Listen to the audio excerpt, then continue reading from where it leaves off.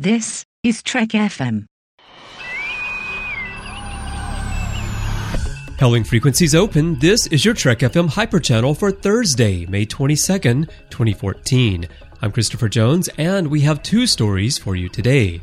Leonard Nimoy pops in on Boston, and Marina Sirtis talks the future of Trek.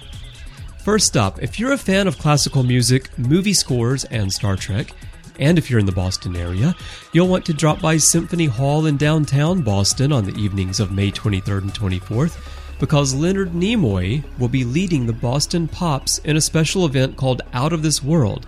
It's a night of music that includes Gustav Holst's The Planets, Richard Strauss's Also Sprach Zarathustra, and John Williams' scores from Star Wars, E.T., and Close Encounters of the Third Kind. The concert will be led by guest conductor Sarah Hicks in her Boston Pops spring season debut, and it features all of this great music from outer space. Why is Leonard Nimoy there? Well, he's going to be on stage providing commentary. I don't know if you've ever been to one of these events before. Now, I used to actually play in an orchestra professionally, and I've done events like this before from the chair. As the musician, I play bass trombone. I've done some great things. I did Lincoln Portrait by Aaron Copland once, narrated by the great William Warfield, and that was quite an experience. And it's a wonderful thing for the audience as well. It pulls you into the music, really enhances the music, especially when you have someone like Leonard Nimoy and you're doing these scores from science fiction movies. There's something about the music, even if it's not Star Trek music, even if it's here from Star Wars or from Close Encounters, hearing that voice that you associate so much with science fiction really takes the music to another level. Now, Gustav Holst's The Planets is a wonderful piece of music. It will be performed alongside a NASA film. I'm sure most of you know Mars and Jupiter from The Planets. They're two very famous pieces of music, but there are lots of other great bits in that composition as well. Now, also Sprach Zarathustra is most popularly known as the theme from the film 2001: A Space Odyssey. And, of course, John Williams writes wonderful music. And really, for me, growing up in the 70s and the 80s, when I think about orchestral scores, John Williams is the person I think of first. Recently here on Hyperchannel, we talked about Michael Giacchino and the performances that are going to be taking place in London for the J.J. Abrams scores coming up at the end of the month here. And I think in that piece I mentioned Danny Elfman as well because of his scores for Batman, for Beetlejuice. Danny Elfman was the drummer for Oingo Boingo, which is really interesting when he moved over to movie scores and writing those compositions because you can really sense the flavor of his style in those. But before that, there was John Williams. And also he wrote the theme song to the Los Angeles Olympics in 1984. As well. So you'll want to check this out if you're in the Boston area, and if you're not, keep your eyes open this summer because these types of performances pop up, no pun intended, in cities all over the country, all over the United States, and all over the world even. It's really something that you'll want to take in. This particular one, again, is called Out of This World. It takes place on May 23rd and the 24th, so this weekend, Friday and Saturday. Tickets are still available, as I understand, and you can get your tickets and more information from the Boston Symphony Orchestra. Go over to bso.org, or if you're in the Boston area, call the box office, a very traditional way to check out tickets for symphony concerts, but they can help you out as well. And if you do attend the concerts, let us know what you think. We would love to hear from you. Hit us up on social media. Twitter, it's Trek FM. Facebook, facebook.com/Trek FM. Let us know what you think. Now, the other story today is about Marina Sirtis, who talked about the future of Trek. She joined the rest of her TNG castmates at the Dallas Comic-Con this past weekend, and during the discussion, she was asked a couple of things. One was, why does she love doing conventions so much? And the other was, what does she think will happen with the future of the franchise? Now, about attending conventions, she actually said that she thinks that she's the one who dragged her castmates into the convention scene. That may be true, although when I look at them, they clearly love conventions themselves. So maybe Marina got them into it. But if you've ever seen Jonathan Frakes at a convention, you can see how much he loves interacting with the fans. And she said that her favorite part about meeting Star Trek fans is hearing about their connection with the series. She said, I love to hear the stories of how TNG was family time and how whenever they see an episode now, possibly their parents have passed, and it brings back fond memories. I get people who come up to me, and by the end of the chat, I'm in tears. And I can understand that. I mean, Star Trek, it means many things, many different things to each of us. But for so many people, it was a family thing where they sat down with their parents and they watched the shows. It wasn't that for me. My parents weren't into Star Trek. My mother actually would see me watching it and say, oh, you're watching that crazy show with those weird aliens on it. You know, she just didn't get it. But nevertheless, it still meant so much to me. As you can tell, I do this entire network now, Trek FM. But for so many people, yes, it's an emotional thing. And I love hearing from the actors that they connect with that. And they understand that, yes, it's science fiction, but what they do on the screen has that emotional connection for us. So it's wonderful to hear Marina Sirtis say this. About the future of the franchise itself, she said, I have heard rumors that there will be another series, but not until JJ has finished with his movies. She also said, I should say here, that they have no inside information. So this is just her speculation. This is nothing coming out of the studio that she knows about or anything like that. She said, JJ has pretty much finished with the movies because he's doing Star Wars now. This may suggest that the franchise's small screen future is coming to an end a little sooner than we once thought. You know, I don't know if I agree with her on that or not.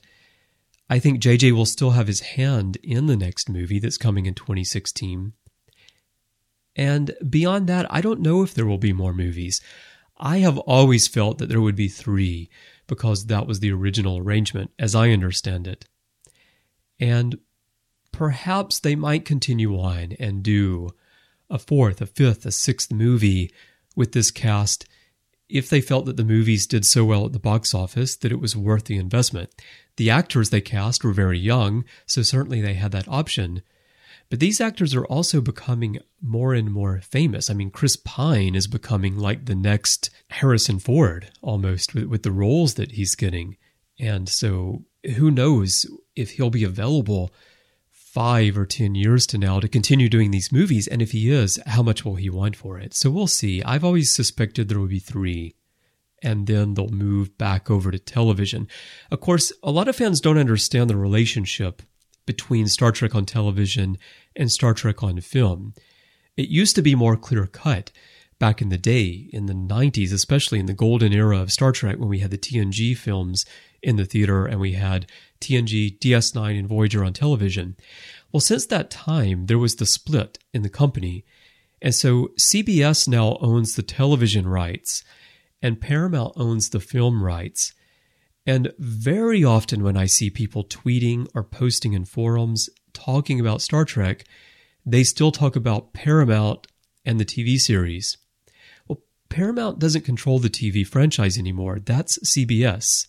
And likewise, CBS doesn't control the film franchise. And so the play between film and screen for Star Trek is complicated.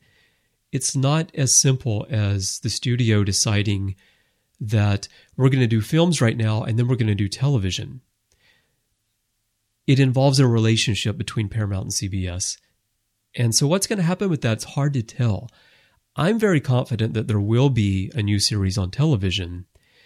And that's what Marina Sirtis says as well. Now, she said Paramount are kind of concentrating on the movie franchise right now, and possibly, when that's run its course, there will be another TV series. I can't imagine there won't be. Why wouldn't there be? And I totally agree with her. Why wouldn't there be? There will be another TV series, fans. I promise you there will be. I don't know when it's going to come. I'm hoping it'll be in 2016 for the 50th anniversary of the franchise. But again, there's a film coming out in 2016, so who knows?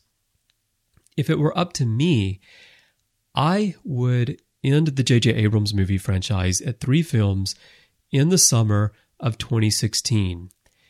In autumn of 2016, I would launch a new television series. And both of these things would commemorate the 50th anniversary, the absolutely amazing 50th anniversary of Star Trek. But of course, for this to happen, there will have to be coordination and understanding between Paramount and CBS. Will it happen? It could. We'll wait and see. And what I'd like to know from you is, what do you think about the future of Star Trek? Do you think there will be a new series for the 50th anniversary in 2016? Do you think it will be after the Abrams-verse films finish their run? And will that be beyond 2016? Or do you think it will never happen? And one more question for you. What do you want to see in the next series? Let us know. Hit us up on Twitter. Our username is TrekFM. Tweet me directly. My username is CBrianJones, the letter C and Brian with a Y. Or go to our Facebook page, our Google Plus community, or our forums at trek.fm/forums and let us know what you think about this hot topic. And if you want to find out everything that Marina Sirtis said, go to the CBS Dallas-Fort Worth website and read the full article that I'm referencing here today and find out what she had to say. Now, I do have a network update for you, and we have 2 new shows for you today. One for you DS9 fans out there. If you're a Niner like me, you're going to love this one. Another one for Voyager fans, if you prefer living in the Delta Quadrant. First up is The Orb, and this week Matthew and I return to our series of shows on Deep Space Nine's final chapter. That's the final 9-episode, 10-hour arc that ended the series. This is something that Matthew and I are doing once a month right now until we get through all 9 parts. We're currently on the 4th part of the story, The Changing Face of Evil. And in this episode, we talk about how the writers sought to contrast everyday life with the stress of war. We talk about the fiery end of the Defiant, Ezri and Bashir's love dance, and there's nothing dirty about that. That's their little game of, I like you, you like me, but we're not going to talk about it. Also, we talk about the unmasking of Dukat and Damar's Gambit. Now, on To the Journey, Tristan and Shar bring you a commentary for the 5th season episode Drone, as they discuss 29th century Borg attire, the merits of episodic television done right, and how Jerry Ryan's phenomenal performance in this episode gives them both the feels. You'll find both of these episodes in your feeds right now if you subscribe to the individual feeds for The Orb and To the Journey, or the Trek FM Complete Master Feed. You can also catch these episodes through your favorite podcast source, whether that's iTunes, Stitcher, TuneIn, Spreaker, Swell, BlackBerry, or anything else. We're pretty much everywhere. We're kind of like the Jeffrey Combs of Star Trek podcasting. And you can also stream or grab the RSS link from our website and pop that into your favorite podcatcher.